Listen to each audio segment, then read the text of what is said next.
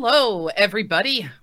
Welcome to episode 3.0 of Documentation Not Included. The support and dev, the symbiotic relationship. My name is Josie. We're here with Patrick and Chris, as always, and we are joined especially today by someone named Ed. Hello. You know, that was quite a sigh. Thanks. That was. No, it wasn't for you. I've actually, because we had a few technical difficulties just before we started the stream. And unfortunately, the windows are in the wrong place. So I'm just going to have to move them around. It was all perfect as well. And then I had to look in some sound settings and it all went wrong. For those who are listening and they are not watching the video, Josie felt very inadequate for the past few episodes. So she finally grew a beard. And what a magnificent beard it is. It's now I feel inadequate. It looks very soft. It is so soft. That's a good one, that. It just feels like silk. You look a lot more friendly, I'll tell you. Do I look approachable? You look approachable. A lot of people Do don't I look think... like I could solve your developer problems? Yes. You look like a fine dwarfish woman. I would expect you to offer me like an ale or a spirit. However, I don't have the accent for dwarves. Ed? You stereotyping my race? Race? The Scots. Is it a race? Is race? Are Scottish people a race? Sorry, I'm talking about goths here, not... So yes, everybody, every way you can. Thanks for that. Today we have Ed Orr joining us, as you can see, and he is a support guy, a support specialist. Monkey. Yes, and that's what our show's about. And basically, we're going to be drilling him a little bit. I'm going to be asking some questions, figuring out what he does at work, what he does, and why. And I think what I'm most interested to find out from Ed as a support guy, and hopefully not as someone I haven't worked with, so I don't, we've got nothing to kind of limit out our conversation. What do you think of developers? You work with developers on a daily basis, don't you? Yeah. So obviously, I'm not going to say the name of my employer, but I work with a massive enterprise scale environment. Work with a large cross-border organization that deal in finance, one of the biggest technological companies within their remit, within their finance remit. And we have a range of users within our user base, everything from technology support engineers, server engineers, management, client services, asset servicing, and developers. We have a great deal of developers. Everything from your Java to your web-based development languages, through to people who are working on bespoke APIs to pull finance data from systems that I can't really get into too much, but basically, putting APIs on top of archaic systems.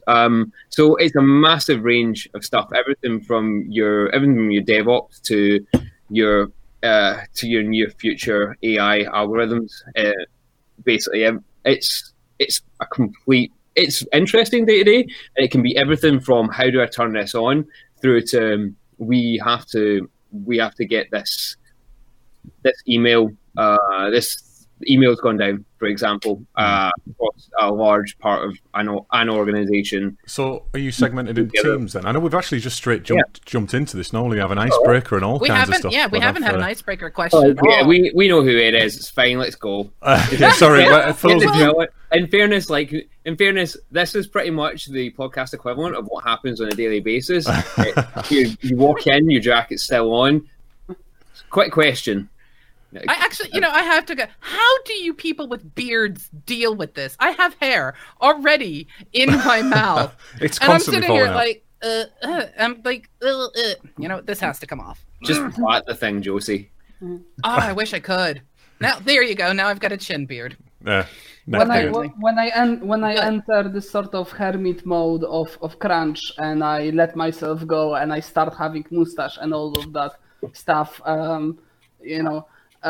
I just tend to munch on it, like in frustration. when I'm working on something, Like it, and it's actually kind of nice feeling. So We've all got our own little. I used to suck my thumb until I was about 16 or 17. Yeah. I just didn't know I was on podcast with a beard muncher. It's fine. So what we'll do, we'll sneak in a quick little icebreaker question. Sorry. For those of you who haven't seen Josie before or read, they used to work together on a podcast many years ago. In fact, it was the one we've mentioned a few times, the MMO Buff one. So yes, go on, Josie. Give us the icebreaker. All right. Your icebreaker question. Yes. What is your favorite color and why? You really need to ask me what my favorite color was black because I'm a big old goth at heart, right? There we go. Plus, colors are a bit too much for someone like me. Yeah, but is black a color? It's on the spectrum, so yeah. Well, apparently, I've heard somewhere. I can't remember where it was now, but white and black aren't colors. I would go by the artistic classification. I would say that there are absolutely colors. Yeah, I mean, I would. Personally. Do you have to? If you have to pay for toner, it's a color. Okay, so white he's not wrong. No, white isn't a color. Oh, you see, but I would say if it's got a hex code, it's a color. Oh, but well, or an RGB value. But then again, white doesn't have an RGB value, does it? Of course it does. 0. No, oh, is it 1? Is it 1? Oh, sorry. Yeah, it's 111 because it's the luminescence. Noob. I'm not the graphics guy. Okay, guys, what about your colors? Go on, Pat. There used to be one, but it now there used to be one, and now it's overwhelmed by the hot pink of a missing or a shader error. It's basically the shader error pink that you have in whatever graphics engine, wherever you fuck something up, and that's the color I see on a daily basis. 7 minutes. 7 minutes. We're actually keeping track of how long it takes before Patrick drops his very first fuck bomb. It's amazing. It's amazing. Oh, I didn't realize that was we all go for F-bombs. Well, we're on and off. It's a professional podcast, but we don't mind. We're not. Yeah, it's we accept the fact that Patrick. That's one of the very first words he learned from English. So I think it was the first word, actually. But that's the case with most languages we learn, isn't it? I know almost all the French swear words. I know quite a lot of Hungarian swear words, but I don't know much Hungarian. Well, I'm sure that will help you when you need to go to the toilet in Hungary. Yeah. And what about you, Chris? Color? My favourite colour is red. And just always has been. I've got no real reason for it. I don't know. What a surprise, considering your background. Yeah, well, that's why I paused then. I was waiting for somebody to say something. It's maroon, though, this colour, to be honest. I figured that you would note that fact, so just didn't go for that trap. No. Yeah, I have literally no idea why my favourite colour is red. Maybe Superman's underpants when I was a kid. I don't know, maybe... The blood of my enemy! No child should be in Superman's underpants. Somehow we ended up at Superman's underpants. Wow. I mean, what kind of person wears underpants on top of pants? Superman. It's perfectly acceptable if you can break someone in two with your eyes. All the things to worry about. You're worried about the order that Superman's wearing and we've got somebody think of the children. Yeah. Keep me awake at night. And wow. Josie, your favorite color? I actually have a palette. I can't have one of these colors without the other really present. I'm the difficult one. Yep. I like black, white, and incredibly shocking in-your-face hot pink. However, if you really want to make me smile, put skulls on it. Are you emo? Color. I am not emo. No. I just have. There's something about the macabre side of skulls and death mixed with something bright like pink and black and white. I just love that. If I could have my house painted that way, my husband of course won't let me, but if I could have my house painted that way, I would. What is the point of owning your own house? Well, if you can't screw it up with trying colour. to sell it, if you put glitter all over the walls or something. This is what my wife actually wants to do to our house: is cover it in rainbows and glitter. Okay, glitter is the bane. No. That will just kill your eyes. Like anything high saturation and high brightness, it just makes you wanna gouge your eyes over extended period of time. She's also into skulls herself. My wife, she loves sugar skulls and anything. I mean, some of our favourite jewellery is... all you need to do is find the right market. You find the right person, they'll have it like that. He's not wrong. And with that particular discussion about skulls, let's move into support and development in the symbiotic relationship, therefore, within us. Yeah. English, I will learn to speak it. Yeah. So I'm actually going to start with a question. Go on. Now, we, as developers, we don't always think about the end result, aka after we've done everything. I don't say it like that because I know Chris plans for everything. Chris is perfection when it comes to development. Perfection. So he plans for everything. So most of the time when we're developing, we're worried about features. We're worried about making certain that the platform does exactly what it needs to do, etc. Then we end up having to hand it off for either someone else to support or passing it on to a client or what have you. Do you have any pet peeves, Ed, when you get handed a new product to support or a product at all? You're like, hey, this is what you've got to help support. Do you have a pet peeve? Yeah. Well, I have a number of issues with being handed products to support, but the most common one is that being handed a product to support is a total curveball. So, the thing about development is that developers, in my experience, tend to work within their own silo. Now, that's not necessarily a bad thing, but some of the biggest failings, especially with large organizations, is their larger scope and things like their development framework and their service delivery framework and how that all knits together. So support engineers don't generally tend to get a lot of heads up that they're going to have to support something, especially if they're not bespoke attached to any sort of development process. And the way that we have managed solutions and services being, as I say, managed in large organizations and client service style organizations is that we don't tend to find the development process of anything that's of any sort of scale, in fact, and smaller scale stuff, comes with a long-term support input from the get-go. Support and support management, problem management, and resolution always tends to come in later in the day, especially from my experience. What that means is that we basically have to juggle stuff. Are you aware of the software delivery lifecycle? You know what that is. You've heard of the term, and entirely. And while you might, and while the software delivery lifecycle is great, there's a concept and there's a reality. The reality of the situation is that you rarely get. The reality of the situation is with large-scale projects, you either have so many working parts that the software delivery lifecycle is a great thing to shoot for, but you've then got support engineers and support teams that are working on a number of other things at the same time, and there either isn't the resource or project management don't have the scope to be able to pull support into that life cycle before you actually get to near the end, at which point you're just basically throwing a curveball at support and going, right, here's some documents, good luck guys, thanks, move on. So we know the SDLC is a circular process. We start at planning and we go all the way around to maintenance and support. So I imagine the reason that support gets left until the very end is because of that, because it is the last thing on the cycle. You don't need support until you've got, this is where the symbiotic relationship comes in. You don't need support until you've got software, but the software developers need support desperately so they can continue to develop their products or add features. I think how those two teams work together is very important, and I've worked with great support teams, I've worked with terrible support teams, I've worked with terrible developer teams that are awful with support and have a them and us attitude, and it's a hideous place to be, or a hideous kind of environment to be in, but some companies do unfortunately breed that culture. Maybe I know it's not intentional, but maybe, that's what needs to be addressed in a lot of places, in a lot of instances rather.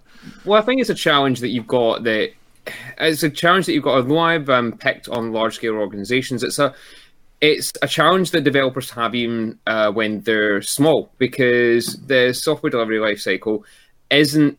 It can be difficult for you to necessarily meet all your goals within that and deliver something when you've got a lack of resources. Absolutely.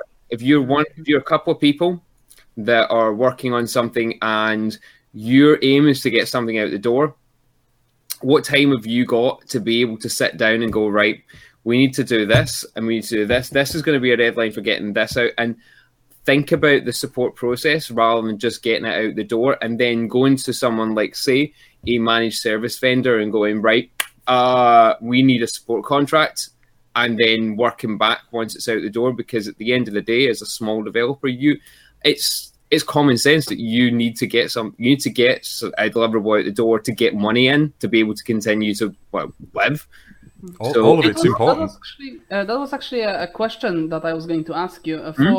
For smaller teams that they may not have, they either don't have in-house support team or they cannot afford them yet because they're early in the development cycle. So other than having a support developer having an input and being able to help during the development to make the best case product, do you have any sort of tips for people developing right now that could save the support a lot of headache? Yeah, I mean, let's be honest. What I'm going to say here is absolutely common sense, and it's not particularly difficult, but it's fairly high level. So how much help it's going to be, you can argue either way. But documentation, I mean, seriously, if you're talking about from a code base level, then clear commenting, good documentation, it all helps. Seriously, it's like night and day having to. I've had to sit and in previous organizations I've had to sit and troll through code that's just for running on a DevOps sort of environment, and troll through scripting that's just horrendous, and it takes days to get through and find out what problem is, because you've got to sit there and understand what's going on before you can even try an attempt to create a test case to work out what's breaking things.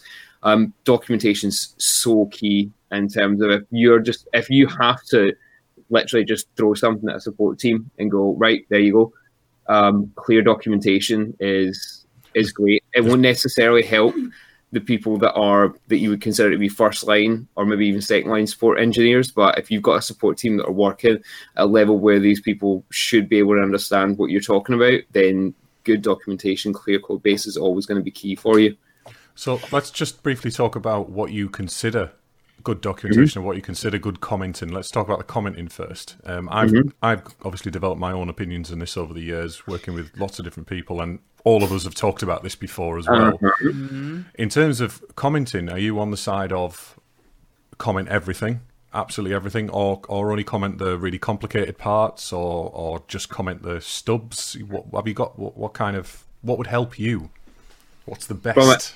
So bear in mind that if you're developing commenting for a support team, again, you got to understand that you don't know who's going to be reading that and to what level they're going to be able to understand what your commenting is. So if you are in a situation where you don't know who your support team are going to be, then realize that you're going to have to create commenting based on that. So, for example, at a functional level, commenting say you have a procedure, you comment that to tell a support engineer what it's going to do and what it's going to bring in and out of that, so that if I don't necessarily know what that procedure call is going to do, what I can know is what it should do, what it should bring, what its actual function is, and what the output is supposed to be. So I can copy paste that and take that away and check what it's doing correctly. It doesn't need to be everything, but it needs to be enough that if you don't know who's going to be looking at that you can hope that they will be able to go, well, this is supposed to give me this, so if it doesn't give me this, then something's wrong. If they don't understand what's going on with that at that point, then they can pass it over to you or a support engineer that can work through it and fix it. It depends again on the scope of what your support team's going to know and what they're expected to do. I would say commenting on the high level, at least on the stubs at the class level, at the methods, that kind of level, and commenting with business speak as well. So whatever business domain you're in, for me, it's not about explaining that this code does this and we iterate through this list, and when we do that, that's completely useless to anybody, because if you're a developer, you know it's doing that because you can read it, and if you're a support guy, you couldn't care less about that. You know, it's not interesting to you. It's not helping you in any way. And you do get developers that overcomment. You get people who say return null. You know, it happens, and I've seen it all over the place. Do you know what kicked me out of that habit? What? Like, when I first started in the world of programming, I commented everything because I learned through the philosophy of algorithms, right? I needed to know what it was I was trying to do. So I did pseudocode. And from the pseudocode, I left the pseudocode in there because I needed to know. I got trained completely out of that methodology when I discovered that there are actually tools inside of a lot of different developer environments that will auto print out commenting in a form of documentation. So when I started going, oh, this is really cool, let me just run this and see. And I just sitting there going, what? This is foreign language. And that actually trained me out of being overly zealous in the coding side of things. I also throw out there, I mean, if you're going to write a function or a method, call it what it is. Don't try to name it something like super secret fancy code. Nothing worse than a do this method, or do this, or store the value variable. What? Just learn how to code. Dry, guys, you know. Anyway. Jesus, the variable named X is the bane of my existence. Well, we use X quite a lot for shorthand, things like lambda expressions, where we're saying X is the object that we've just already referenced. But yeah, other than that, I agree that the variable should be. I wrote a variable today. I'll paste it into chat in a minute. It's just to store a string, a constant string, and it must have spanned my screen twice. It was that long, the name of it. It was ridiculous because it was a very complicated reason for using this string, and I don't normally do that. I'm usually very concise, but it was ridiculous. It's slightly excessive, and it was ridiculous. I'm the one who makes sort of like very long variable names. I guess I can blame my enterprise Java background, which really trains you into ridiculous long variable names. But still, I prefer that than just like A, B, C, D, E, F, G, and I saw that a lot. So.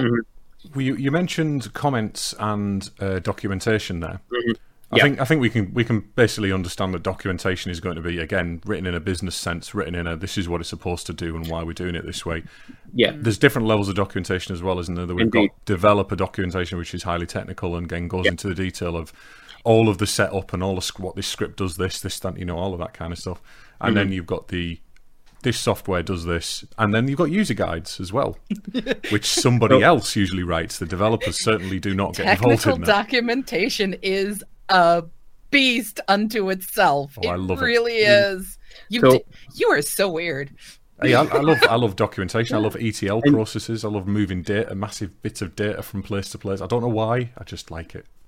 Yeah, I love it too. Like most of the documentation, for example, for Shader Forge in Unity is very high level, and it's very useless for me because I want to know how exactly the numbers are manipulated when I'm using the function. So here's the thing.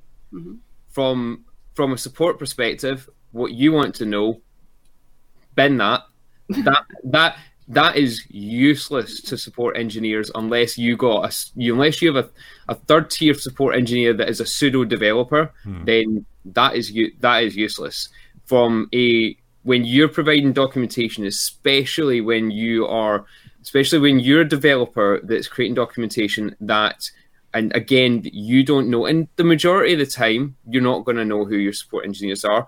You've got to assume that you are starting at a user base level, and that your first tier engineer needs to know what's going on. I write a fair amount of documentation for both users and for first maybe 1.5 line support engineers. And the thing you've got to understand is that a lot of the time, first line support engineers are as clueless as to what something's going to be doing as the user are. In fact, half the time, the user knows what something's doing more than the first line engineer does because they've been given it to test by their line of business, say, or their manager who's decided to buy something, and then somewhere down the line, in practical terms, then a service desk is either given details or they are employed. So half the time the user knows better than the first line or 1.5 line engineer. Bend your high level documentation when it comes to that frontline stuff. What you need to do is be able to provide enough instruction that someone who is literally button clicking knows what buttons to click. That's the level you have to start with, and then move from there. If you can only provide the most limited amount of documentation, do the stuff that you're pitching for the first line engineers, the people that take the call, because anyone who's a second or up line support engineer, they're gonna hopefully have enough in the cranium that they're going to be able to work out what's going on, or they'll have seen some, or they'll know how to use Google. Oh boy, you gotta love that. So the answer to everything is just use Google. Slack Exchange, it'll be fine. One other thing that you haven't mentioned, and not every company practices this, is test-driven development. Now, you guys obviously won't get involved with the actual tests that are written. I'm assuming you understand what unit and integration tests are, the difference between them. What we tend to do when we write tests as developers, if you run a test-driven development environment, is that tests should be written in a self-documenting way as well. So if you wanted to know, for example, this particular variable or this property on this object, what are the acceptable values for it when you're passing it into an API or something to that effect, there will be, or there should be, if there are tests, there should be tests there that will say must be greater than 0, must not be null, all of that kind of stuff. And then at least you know what the code's supposed to do. Now, that's self-documenting for developers mostly, but do you guys use that? And if you do, has it been useful to you ever? To be honest, we don't tend to get involved in that level of support. So what we tend to find is that a lot of what I do day to day involves, if we're getting to that stage of products that need to be supported, they're either going to a vendor, or they're going essentially to the development team at that point, and then the development team are going to be tasked with part of the support process. Right. So you'll find that in large scale, again, this happens a lot in large scale environments, is that, and you probably find that it happens a lot with small developers, is that your developers they're kind of your pseudo support teams as well. So they would task to do a lot of that. So when you get to third line, if I'm having to go into bespoke systems code, then there's something wrong at that point, because it's going to take me longer. The code that I will be getting into will be things that will be considered to be DevOps level, rather than bespoke application code. So I will tend to manage that process at that point. So if it's not something that functionally we can get our hands into, then that will be passed on. So there's a lot to be said for service management when it comes to that, and having an understanding of where your lines of support start and end. And you'd be surprised how much a business doesn't understand that. Absolutely. And you'd be surprised how much as well developers don't necessarily understand that as well. You got to understand where at what point your line of support is going to stop and go, right, guys, we don't know what we're doing here. We need your help. So you mentioned first and second line support. Have you? I've worked with teams with one set of developers who have been, one set of support guys who've been developers themselves, and that is basically what they do. It depends entirely on the business setup, really. And then we have first line, second line, third line support engineers, all have different skills. And again, first line, I'm assuming, because I don't really know the definition, and it does change again across companies, but first line, I'm assuming, is the least technical. They essentially answer the phones and get the information. In fact, you tell me what you do in your company or companies you work for. So many companies I've worked for, as Scott was saying in chat, as most companies that are of any sort of size should be running with the ISO framework. I mean, they absolutely need to. Yeah. Sorry, I was going to bring that up. I didn't want to interrupt you with the questions, but I was going to mention that Scott Oss. By the way, hi Scott. Hello, Scott. Yes. But no, in fairness, any organization that I've worked for has always tried to at least move towards an ITIL framework. It's common sense, right? It works essentially from a support process. You wouldn't really want to use any other sort of process. It just works. And the fact of the matter is, it allows you to be able to document and move those tickets on. But from a personal experience, what tends to happen within roles that I've been in is that we have that ticketing system. You have the first line. You get things logged. First line's a fairly malleable process, and that, like, although you can log a ticket, that first line team can know nothing. They can literally pick up the phone, or they can have some level of technical competence. And that shifts. Where I stand is I probably stand at a stage where I can, I would say from a technical standpoint, I'm somewhere around a weird amalgamation of what you consider to be second/third line with some level of project service vendor management nonsense going on. I am what you would consider at this point to be the IT generalist. I have bet my fingers in so many pies, it's ridiculous. Yeah. But there are a lot of hats. Yeah, there are a lot of hats, and as a support guy, again, you're kind of expected to be able to move between those hats quickly. As a developer, you are as well, though. Well, the biggest piece of advice I'll give anybody, if you're in development, make friends with support. And if you're support, make friends with development. Absolutely. Then you actually start hearing things coming down the pipeline. I do want to point out that Am Samska from Canada, who works at a pretty big company as well, who understands how complicated things can get. They pointed out, I've worked at numerous places where teams ended up siloed. Things get flung all over the wall. Yeah. Service gets released. It's no longer the dev's problem. It's now the ops problem. And Scott also continued by saying service design is incredibly important. Yes. ITIL is one of those really interesting things that I didn't know about until I actually moved here to the United Kingdom many years ago. ITIL, my husband actually got ITIL certified. And I was learning what ITIL is. Yeah, I was going to say, can you explain? We've used that acronym a lot of times. I know what it is, but feel free. Or I've heard of it, rather. I don't really get involved in it, but, you know.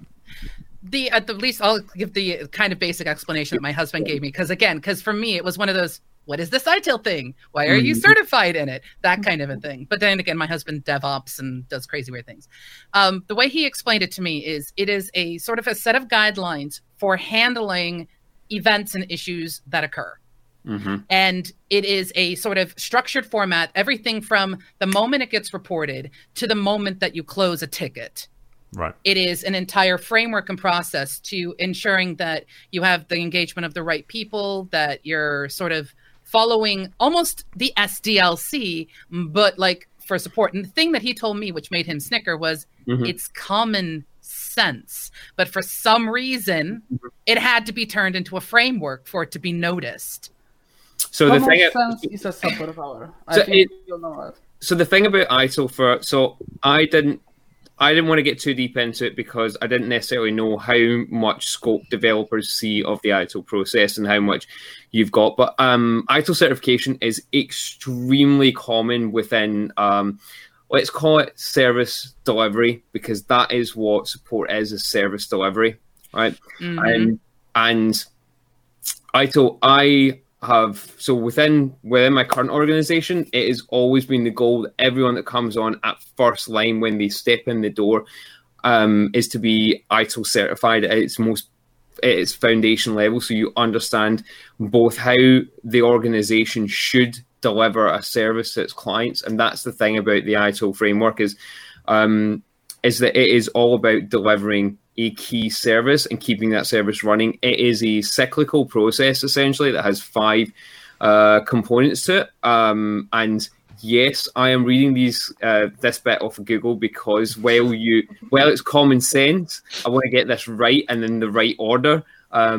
So it's service strategy, design, transition, operation, and you've got continual service improvement. Now, what that basically means is how you're going to plan, how you're going to do it, how you're going to support it, and how you're going to fix stuff when it goes wrong. essentially what it means.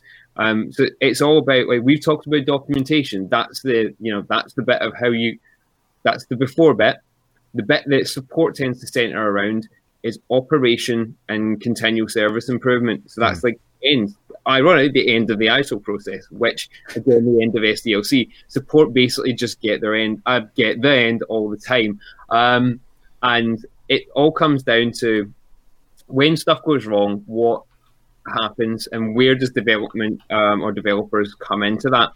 And far too often within organizations in general, you got this idea of ISO, but development are kind of almost siloed, and they can be throwing stuff when after stuff's gone wrong or if stuff's going wrong, but maybe don't have a good view as to where they are within the ISO process. And it's the kind of, like we were saying, it's the common sense thing of you have something happen, you call the service desk, you get to level 1, you log a ticket and tell them what's happening. Level 2, who are a bit more competent, if it's still going on, will give you, we'll come back to you. They'll find out what's wrong. If they can fix it, they can fix it. These things get logged. And then over time, you have reporting mechanisms. If they can't, and those reporting mechanisms should be fed to development as there might be something going on here. What's this? And that's part of what's called PROS. So that's, so you've got problem management as well as reporting, and that there's a whole swathe of things. But basically, what you're getting out of ITIL is you should be getting an idea, if ITIL is implemented properly, as to what's going wrong, and then what's the situation, and why is it going wrong? Can we fix this and make it better? So you have a retrospective of some sort. Yeah, a good way to look at it is just like when we do, the cyclical side of development. When we're testing out on it, we pull out a feature, we're doing our tests, we then see if it works, and then if not, we keep iterating. The key thing that I get from at least what you, Ed, and my husband told me about how ITIL works is by the end of your ticket, you should not just know what occurred. The root cause analysis has been done. You know how to fix it. It has hopefully been fixed, or it's been kicked up to the next level of, now this actually needs to be pushed into a development for a feature, or something else has to be handled. Mm-hmm. But you also should know and have a running, I love this, documentation of what happened, so that you can go back and if ever you run into an issue, I don't know, pull up Confluence if you use Confluence, or Notion if you use Notion, whatever it is that you use to store your documentation, you can go back and you can say, oh, this happens. We are seeing this same problem occurring, say, every third Thursday of a month. Mm-hmm. So obviously something else might be the real root cause behind it. So we can actually start developing a bigger picture of what's really going on. So, and that could easily be a code thing. It could be that there's a process running somewhere that's chewing up memory on a server that's then impacting the fact that the code could be it could be impacting the amount of code, the amount of memory that something's taken up. You might crash out a program. It could be the fact the fix to that might be as simple as upgrading a server. It might be more complicated. It could be a million things that could go wrong. But the fact is that you know that it's reoccurring, and if it's reoccurring, there's a potential that you can reach out to everyone involved and go, right, we need to come together and do some root cause analysis on this, and then work forward from there. And that's about the continual service improvement, both from a support perspective, that they can see that there's something going wrong there, and then they can improve the service they're providing, but also the product that you're providing to an end business can then be improved upon as well. It's a sort of cycle that can spiral off, and it's while it's common sense, there are so many layers to that ITIL process that you could literally go through a whole show just explaining it. Or each individual part of it. It's like the same thing when you start getting into project management and all of the different belts that you can get. It's insane. Every area of the development lifecycle has its own framework. I've heard of ITIL. Never really needed to get involved with it too much, apart from being a developer. That's usually hands over to support and then works with them when there's a problem or there's any bugs. There's TOGAF if you're a technical architect, which is a framework that doesn't just cover actually doing the work. It covers things like principles and values and the objectives of the business and what you're actually, it tells you a lot more about what an architect's job is than you think goes into it. Is it like part of this like ethical development something that I heard recently? Because that's apparently a thing. Like, so from what I understand, there's been recently a push because, so Google got Google got involved with developing a special version of their search engine for China, which will be heavily censored with government reporting and all those wonderful totalitarian things. And a lot of people quit Google because of that, because they don't feel like building tools for oppression of citizens. So essentially the ethical development is sort of that, like, don't build kill bots and, Well, there's an argument to say that anything that you put out there can be used in a negative way. It depends on the intention of the business. I've worked for gambling companies and because I had to, because money. I needed money. It's simple as that. I wouldn't normally do that. It's against what I believe in, but it's beside the point. I'm not sure where the ethical thing comes into this. Well, there's a methodology and a framework behind that. Is really where we were coming from with that, because, sorry, I just have to comment. Rusty Red had stated retrospective and idealistic communication with the perspective of the resource is key, and I believe Josie agrees. Yes, Josie firmly agrees. And as Ed pointed out, this is one of the key things. When you talk, you're not talking to be heard, you're talking to be understood. It's the same thing with documentation.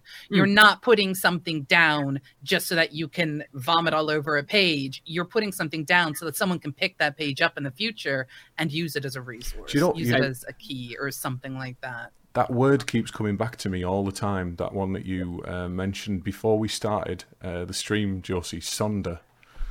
I love the concept of Sonder. That word comes up so often in my brain, at least. Now I know it exists. It explains so much of how I feel and how I think about the world.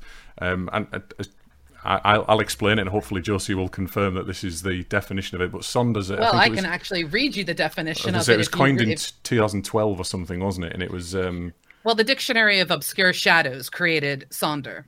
And Sonder is a fantastic word. Now, the Dictionary of Obscure Shadows, if you guys aren't aware, it's kind of a slight sojourner from what we're kind of talking about.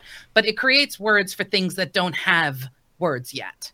And the way they define Sonder is the realization that each random passerby is living a life as vivid and complex as your own, populated with their own ambitions, friends, routines, worries, and inherited craziness. An epic story that continues invisibly around you, like an anthill sprawling deep underground with elaborate passageways to thousands of other lives that you'll never know existed, in which you might appear only once as an extra, sipping coffee in the background, as a blur of traffic passing on the highway, as a lighted window at dusk.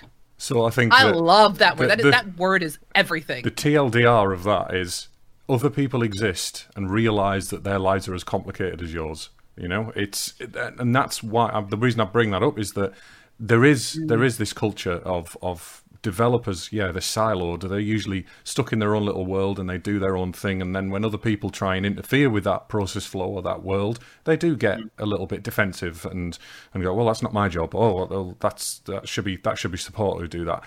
It doesn't help anybody. And the same goes for when we're writing documentation. Work with other people. Work with the support guys. Figure out what they need so they don't have to come and bother you every 5 minutes. It's your fault that they're doing that, a lot of the time. And it goes down to talking. I mean, there is, as Ed said at the very, very, very beginning of the show, there is nothing worse than being handed a project or a product to support and just being told, so you're taking this over today and you now need to support it on an 18-month cycle. Bye. 1,500 users. Bye. And you're just sitting there going, what? I'm so lost. Rusty Red adds, trust me, I've been to Russian, Japan, Czech Republic, and even England. The only thing they have in common is they have a valuable resource that matters in all this. Development, communication, even money. Sadly but true. It's a lost resource in the last few decades. People. Talking people. And that's that actually... Empathy, compassion even. Yeah, now this actually kind of silos back to something that I've been meaning to throw in. Hopefully won't get us too much farther in a rabbit hole, but so this is something that I know, rabbit hole. We'll just have to have you back to dig even deeper. So, dig me out of the hole. If I just keep going, yeah, it'll be fine. So here's the thing: something that Chris said about developers being siloed. It happens a fair amount. Now, that's not necessarily a bad thing if you open lines of communication. It's required to a certain extent. Yeah, and that is fine. What you do find though is that understand that the support teams that you have in place, however good those support teams are, however well documented you have something, however robust your code is, at the end of the day, they're delivering a service to an end user base, right? And they are at the behest of that end user base. However far up the support chain is, they generally, as a general rule, have to make themselves available to that end user base. Whether this is the third, like I say, whether it's the second or third line engineer, they have to speak to an end user who could be, you don't see it, they could be one person, they could be the head of a line of business, they could be the chairman of a large multinational organization that has just decided he's had a really bad day and the support engineer needs to get it fixed, whatever it is. And you might be having a shit day. You're siloed off wherever you are at the moment. You deal with politics, and developers don't deal with politics generally. That's a debate unto a show in itself. Yes, but yes, generally that's one of the reasons they get siloed, is that there's a lot of work to do and they need to do. I'm not trying to defend, because I know exactly the kind of developer and the development teams and they said the culture and this kind of structure. I'm aware of this existing, and I do my utmost not to be like that when I'm in those situations, but you can't help it sometimes because of policy and bureaucracy and everything else that goes with big organizations. Yeah, but there is a very simple cure to getting siloed, and it's so easy that I'm constantly evangelizing at it. Understand where you are sitting in the development cycle, and at least try to show some sort of curiosity about the person behind you and the person ahead of you. So, like, what are you getting and what are you delivering later? Because there are, like, time and time again, I saw issues which grew so much that, like, mountains out of anthills, that didn't have to be if you had the faintest idea that for the guy next to you, that's like a breeze. For the guy behind you. And just little bit of knowledge, little bit of understanding, communication, as we said. You know, it's interesting. We're pretty much coming to the end of our show, where we'll be digging into RTFM shortly. But there's something that they do here, at least in the UK, that, again, I didn't know about until I got to the UK. And it's something called secondment. It's where you're basically shipped off to a completely different part of the company to learn about what it is they do, with usually a potential to transfer. And I think it should be something. You should be forced to sit in the shoes of someone who is doing some other job so you can kind of get an understanding for it. Because I could sit here all day, Chris, and I could tell you what it's like to knit. Now, I don't really know how to knit. I get that from my wife. It's all right. She knits excessively. In this particular case, by me forcing you to knit, you would learn a little bit either about the frustration or some of the terms or some of the steps and the processes involved. Doesn't mean I want you to take up knitting, but if I said to you, I need you to draw me up a plan to help me, a pattern or something like that, you'd have a much better idea how to build for that particular event. Yeah. And, you know, I'd love to have that. It's as Ed pointed out earlier, there's the dream, and then there's the reality, and you can't always get that, and it can get really, really, really frustrating. There's all kinds of agendas on the and politics, as I said, on the line. The bigger the organisation, the more complicated these processes become, and this is where you start having to delegate tasks to people, or allocate rather a particular role to somebody, and say you, for example, Scrum Master didn't even exist, and a Scrum Master is a process-driven role, a business-driven role. Go on, Josie, I can say you're dying. I am dying here because what you've just said reiterates right back to last week's show where we had Sam here, where Sam was talking about the Dunbar model. You know, the whole concept of how many numbers and people you can actually have to have sort of realistic engagement in order to accomplish tasks.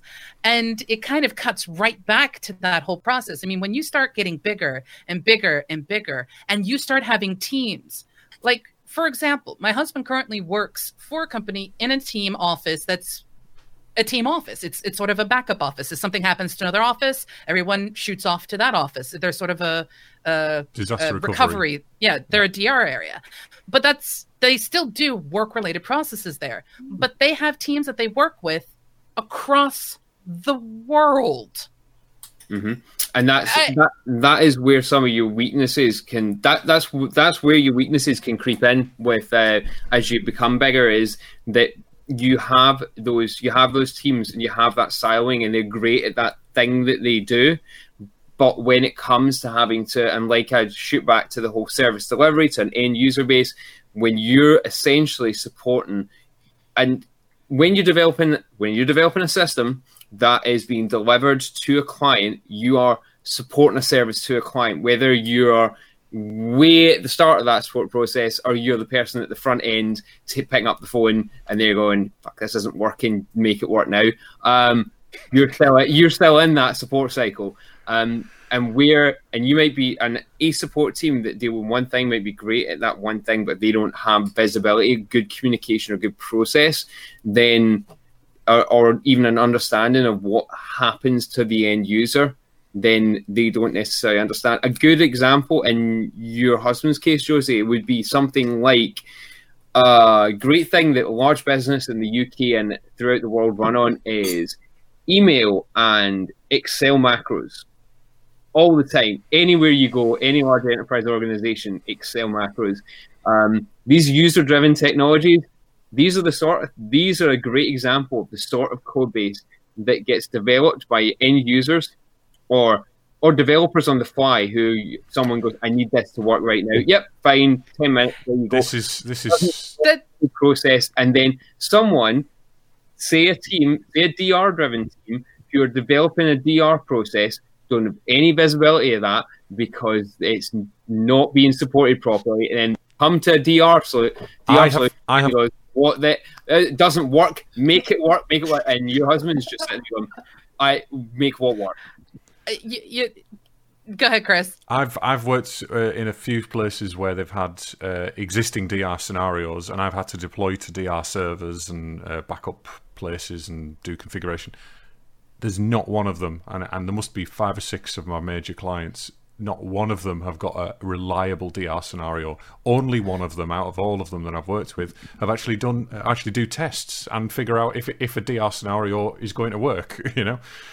I just going to interrupt here and just say I'm going to leave you with this story before we hit RTFM, because I want RTFMs from everybody this week because I have one. But there is an example of a case, I won't mention companies, where they have a really solid DR plan. Management needed to go away for meetings. All internet dropped. Everyone just went quiet. The entire branch just disappeared off the company network. And it was only later in the day when the company was like, what happened? We've not heard anything. No one's picking up phones because obviously the integrated phone systems, nothing. And finally, they got a hold of the people who were at this particular branch, and they went, oh, yeah, the internet's down. The manager's like, you have a DR plan. Did you not implement it? Oh, no. Didn't we just didn't think you weren't here to tell us to? And I'm just sitting there going, internet down these days. They have that is a plans. disaster. It's just implement the recovery plan when something happens. So, all right, we could go on forever, as is evidenced. However, we're going to get to the part of the show called RTFM. I feel like the whole show's been RTFM this week. It's been slightly RTFM, absolutely. We're just talking about support. That's kind of the point. RTFM for us is where we get to just quickly say something about something that is frustrating us either in the dev world or just in IT in general. Just something, just a little way to sort of stress how we're feeling. And I'm hearing an echo of myself. How cool is that? But anyway, do you have an RTFM for us today, Patrick? Yeah, and it's sort of business game dev related. The RTFM is the glowing and gorgeous train wreck that's Fallout 76 is. For those of you who are not sitting in gaming or game development, there used to be, long time ago, there used to be a great gaming series, a great role-playing series with amazing story and characters. And then they kept making the games. The version 3, standalone expansion, they were all great. And then Fallout 4 came out. And it was kind of meh. And then Fallout 76 now is coming. And essentially, you can literally see all of the talented developers left project ago. And now they're trying to drag a steaming pile of shit out of the door. The cherry on top is the company released a memo, sort of, a letter to fans. Hey, by the way, this is going to be a steaming pile of shit. Deal with it. Just like the entire situation is so abstract and just like, how could this happen? I'm not interested in it because it's online only, so I haven't really been following it. Yeah. And then with me thinking you were going to have something very specific, I honestly thought that I didn't think you were going to crap over the entire game. I thought you were specifically going to be. Here's an example of so I'm not sure how up to date on the current problems with Fallout 76 you are, but recently, as in the last 24 hours or so, it's come to light that the current Fallout 76 beta. It looks like Fallout 76 ties its player speed to the frame rate. Yeah. They tied entire physics engine to frame rate. It's not quick too. So yeah.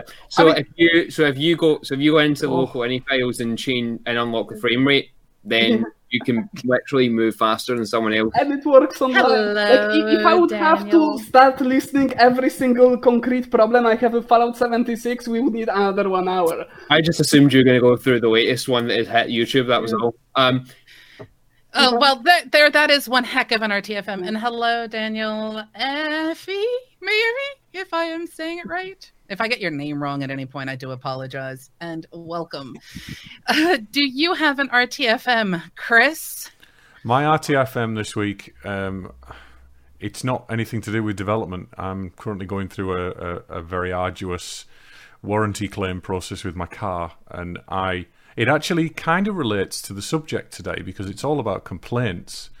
For the love of God, whoever you are, if you run a company, have a clear complaints process in place.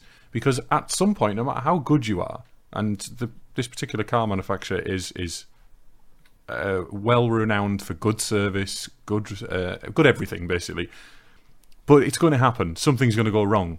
And when it doesn't, it's so frustrating being passed from pillar to post. And, Process, man. Process. Yeah, I cannot explain how difficult it's been. I'm not going to go into a great amount of detail because we're nearly out of time. But essentially, they started off saying, right, this issue is going to cost you £1,000. The next day, oh no, within an hour, it's actually £500. Oh no, it's £387. Oh, now it's £144. Oh, we'll do it for nothing. And it took me an entire week to get to that point, and it's not just that. There's just a whole. It's the actual process. The company's been great at the end of the day. It's just the actual process and the things that we've gone through.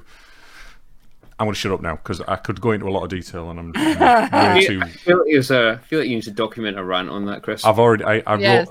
This is one of them problems that I've had. It's been going on for 2 years. A warranty claim that's been going on for 2 years. Finally, I found out there's a bit of incompetence going on, and I couldn't escalate it. Nobody would let me speak to anybody above service desk people, and I was just... Oh, wow. There was absolutely nothing I could do, and even going to head office, I just kept getting bounced back and forth, and anyway, it's hopefully sorted now, but I'm still going to have stern words. Throwing out here, Scott Ost says managers have to enforce process. People enjoy structure, and it's true. As much as we may be a little bit lovers of chaos and things like that, having clear paths to follow for a particular task or purpose is very helpful. Yeah, unless it's like completely pointless, in which case you just email their manager or their manager's manager. That's always good. Well, I was very lucky in yesterday. Yesterday I'll go to a networking meeting, and one of the people who attends the one I do used to work for the group, and he knew all the names of all the high ups. So I started dropping them in emails, and I think that's what's probably made people move a little bit with it. But yeah, there's a lot more to it than I've said. It is what it is. What about you? Do you have any little rant or anything that just might be sitting there that you might want to just spitball? Ooh, a recent RTFM that is... Yeah, okay. Let's stick with gaming, seeing as how we had a gaming start to that, shall we? So, a recent RTFM that has now resolved itself nicely that I will not get into details about because I don't know if I'm allowed to. I'll just say CD Projekt Red. There are some stories that I know that I cannot say. Pat's got a lot of opinions on these guys. I come from the point where I thought they did a brilliant job of The Witcher, and I thought there was a particularly they've got a particularly good fan service, but I don't know much about the politics other than that. I'm just gonna leave that there. Anyone who reads gaming news will understand what I'm going on about, but I will leave it as it is because I'm not sure how much I'm allowed to actually say at this point. Anyway. Yeah, I guess for me, my RTFM is if you were going to tell someone to not update a security set, like patch a security issue or anything else along those lines, do me a bloody favor and offer recommendations. Don't just tell people don't update, don't patch for security problems. Don't be that idiot. Don't be that company. I'm starting to see the red again. Go for it. That's just this is why I recently moved to my own digital. I'm using DigitalOcean now for my servers because my hosts couldn't do security updates, couldn't release new patches, and they just weren't up to speed enough. This goes back to the whole concept of what it is you have time to take care of and handle, which is why we have things like managed services, which is why certain things might be outsourced. That is the nature of the development world. In my particular case, I am helping a client, and I got brought in because their site had been compromised. So I came in, took care of that, not a problem. And I'm like, well, we now need to patch. Any patch we do returned an error. So I'm like, I need to check the logs. There are no logs. The host company doesn't log. Oh, you could ask for logs. You could, but you'd have to wait 24 hours for them to be turned on. After they're turned on, they're only available for 7 days, and it only runs for 7 days. You cannot have logging beyond that. And then I'm like, but this is standard fare. And their reaction is, well, then just don't update it. Quote, just don't update. I'm like, it's a security patch. Well, it's a problem with the hosting solution. I need the logs. Well, I guess we could get... I'm like... this sort of I'm gonna give you a briefer so you can calm down a bit, Josie. Because this sort of thing... I just saw the time. Sorry. I see red when I start talking about this subject, and I'm like, I think we actually might need to progress and move on. Okay. Ed, you are awesome. You will be coming back for us to talk about other things. Yes? Oh, yes. Sorry, I thought that was an actual physical verbal question for you. I kind of looking for things. I'm sorry, I didn't hear the audible inflection. I just assumed that was a statement rather than I'm used to you just telling me what to do. Usually Josie just tells people what's going on. To be fair, that was a very enthusiastic head nod, so... Well, yes, but at the same time, podcasting-wise, people who are listening to us on a podcast wouldn't know that he's nodding his head in a very strong manner. Although three of my clients are now on Pink Sparkly Whip plans with me.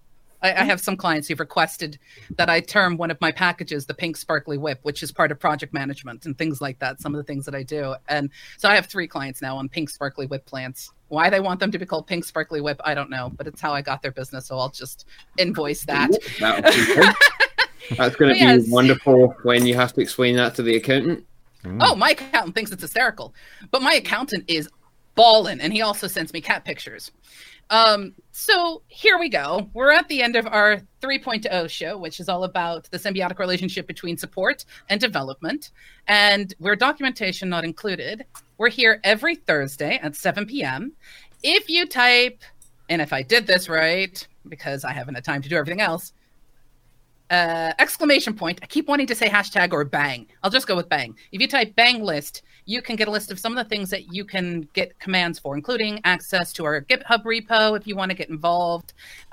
We have a Discord. Come say hi, hang out if you want. We have Twitter. You can follow us over there on that little place. And we have a fantastic website, dnistream.live, which is being developed by the team. Woo!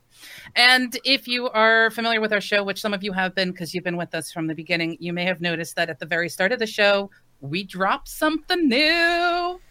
Oh, yeah. A brand new intro trailer thingy, mabob, that was created by Patrick and by Chris. Chris did the sound design on that. Patrick did the animation. And Firemain Studio, who was responsible for our gorgeous logo, did the assets of those gorgeous butterflies and the folders and all that other stuff. So massive thank you to everybody involved there.